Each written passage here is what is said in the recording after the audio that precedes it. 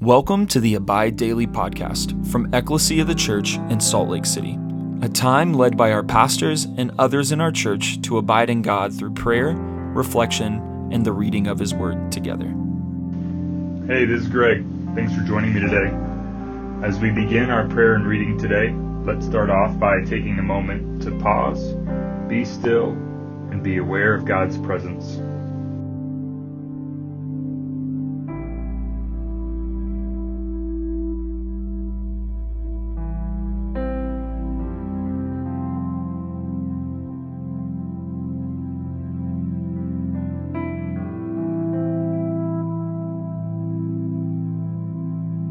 Take a moment to share with the Lord where we're at, what we're thinking and feeling, as well as thank Him for all that He's done, is doing, and will do.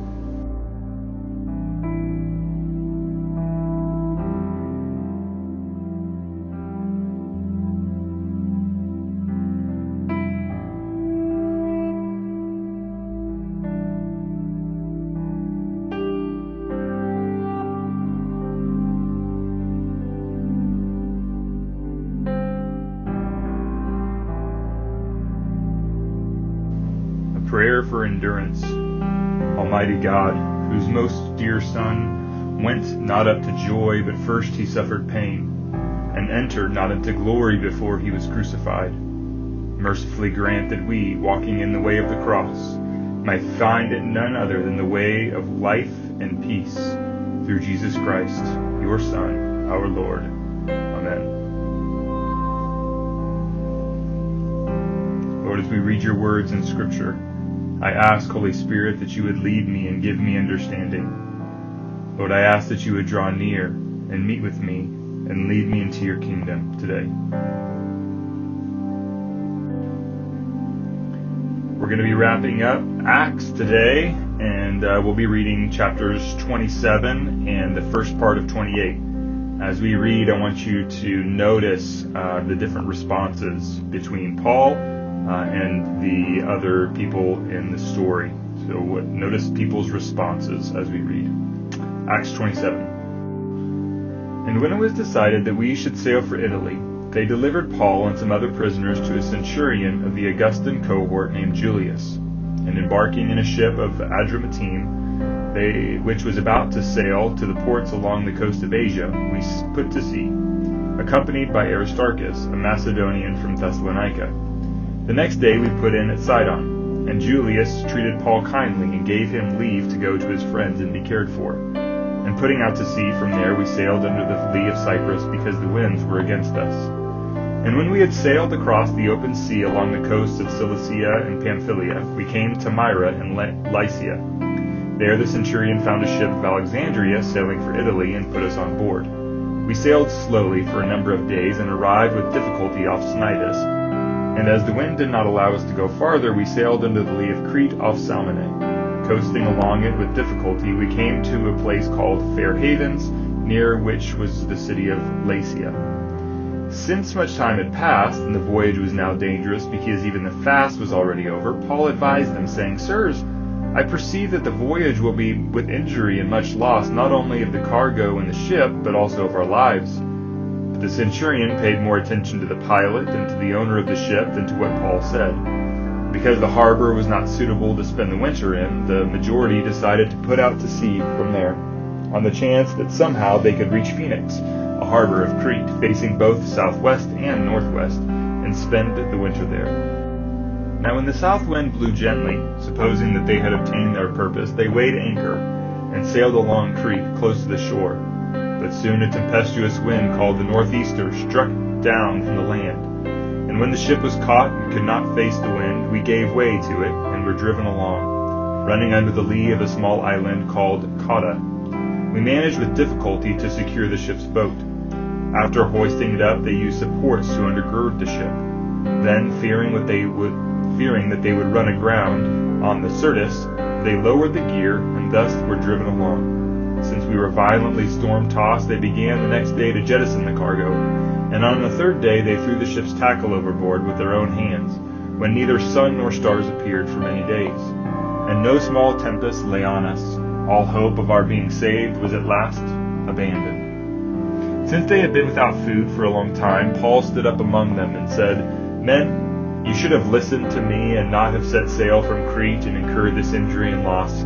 Yet now I urge you to take heart, for there will be no loss of life among you, but only of the ship. For this very night there stood before me an angel of the God to whom I belong and whom I worship. And he said, 'Do not be afraid, Paul. You must stand before Caesar, and behold, God has granted you all those who sail with you. So take heart, men, for I have faith in God that it will be exactly as I have been told, but we must run aground on some island.' When the 14th night had come, as we were being driven across the Adriatic Sea about midnight, the sailors suspected that they were nearing land. So they took a sounding and found 20 fathoms. A little farther on, they took a sounding again and found 15 fathoms. And fearing that we might run on the rocks, they let down 4 anchors from the stern and prayed for days to come.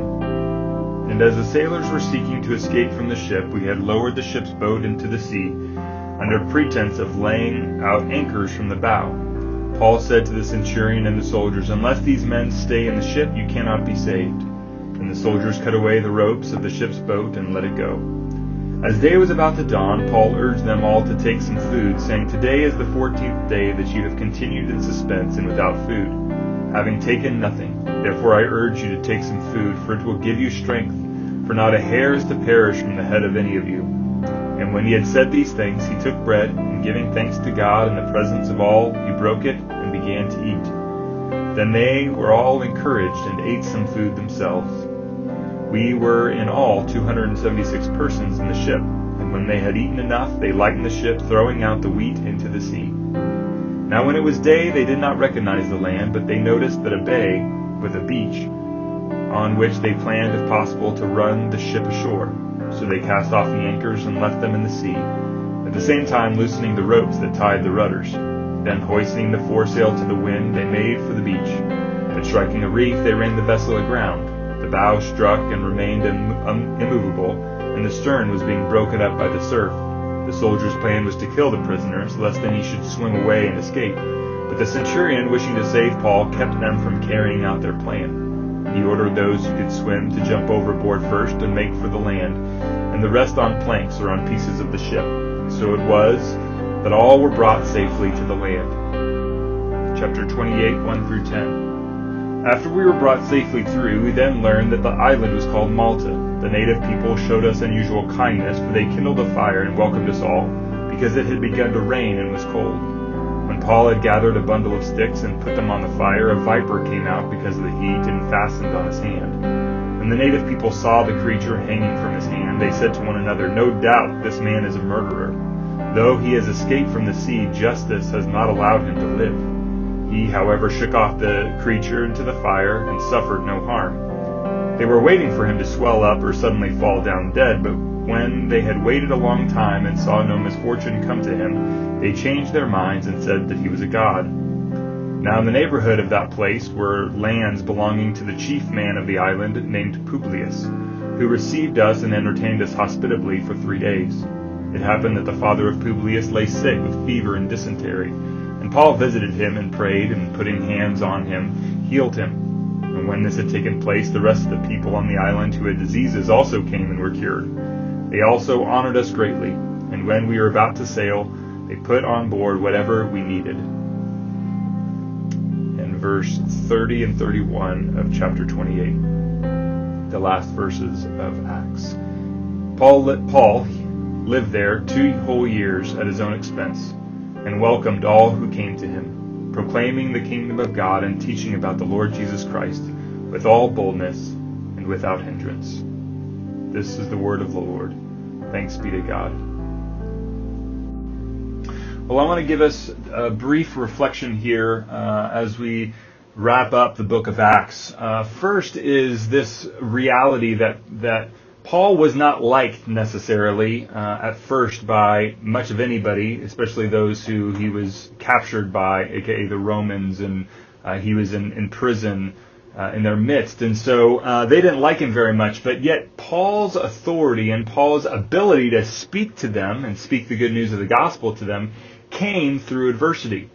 We notice in this story that as Paul was in the midst of the storm, through the storm, the centurion and the soldiers all turned to Paul and listened to him where they didn't before. Paul had said, hey, we shouldn't sail, and they all voted and said, no, we should. Now, when Paul said, hey, we should eat, or, don't let these people get off the ship, in the middle of the storm, they all revered his word. They all listened to him, and they did what he had suggested and followed his example. Same thing on Malta. When Paul was there, he got struck by a snake, and they all thought that he was justice was coming after him, and he was this horrible person that he was going to die. And yet he didn't. He was actually just fine, and from that he was honored and revered and listened to, and actually taken to the leader of the whole area. And so it's through these times of adversity where Paul's ability to speak of the good news of Jesus came through. People didn't like him initially. People didn't respect him initially. Bad things happened to him, and it was in the middle of those bad things happening that Paul's authority, Paul's ability to speak authoritatively into the lives of people, aka the gospel, came to light. It was through those hard experiences. And even as the book of Acts wraps up with these verses at the very end that people were coming to Paul and there was no hindrance in him proclaiming the kingdom of God and teaching about the Lord Jesus Christ with all boldness and without hindrance. Church, this is good news for us. The whole book of Acts leads to this point in the resurrection of Jesus and the ascension of Jesus, in the mission of Jesus, that we are to continue the mission of proclaiming the kingdom of God with all boldness, and there is no hindrance that can stand in our way. There is no hindrance that can prevent the message and the kingdom of God from breaking through. We may see those experiences and those challenges and these barriers and these hard times and these pains and these difficulties, and yet it was through all of those that the kingdom expanded. It was through all of those that Jesus' promise that his kingdom will conquer the gates of hell. It will push forward. It will be on offense, is made true. Just like Paul, we live in reality of God's mission, that we are participants. And as we're a part of the Acts 29 network, it's this idea that we are continuing in the spread of the gospel without hindrance in God's kingdom. So my reflection for us today is, what do we perceive as a hindrance to the mission that in reality is maybe where God wants us to declare his good news? What do we see as a hindrance? And maybe in reality, God's asking us to proclaim the good news in the midst of that storm.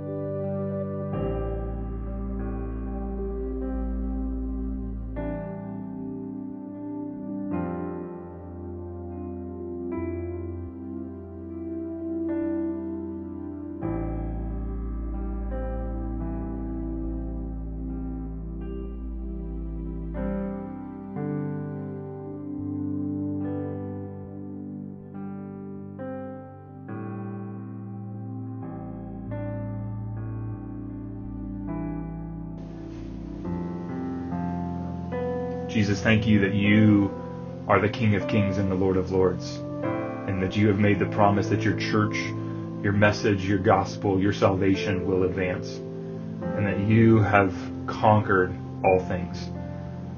Lord, thank you that you have conquered all the situations in our life, that we can trust and rest, and like Paul, have a bold confidence that I belong to the Lord today, and that no matter what happens, you are in control, and your mission, your goodness, your glory is moving forward for our good and for the good of our neighbor, for your glory in the world, for your name's sake, Jesus. Through our lives and by our prayers, may your kingdom come.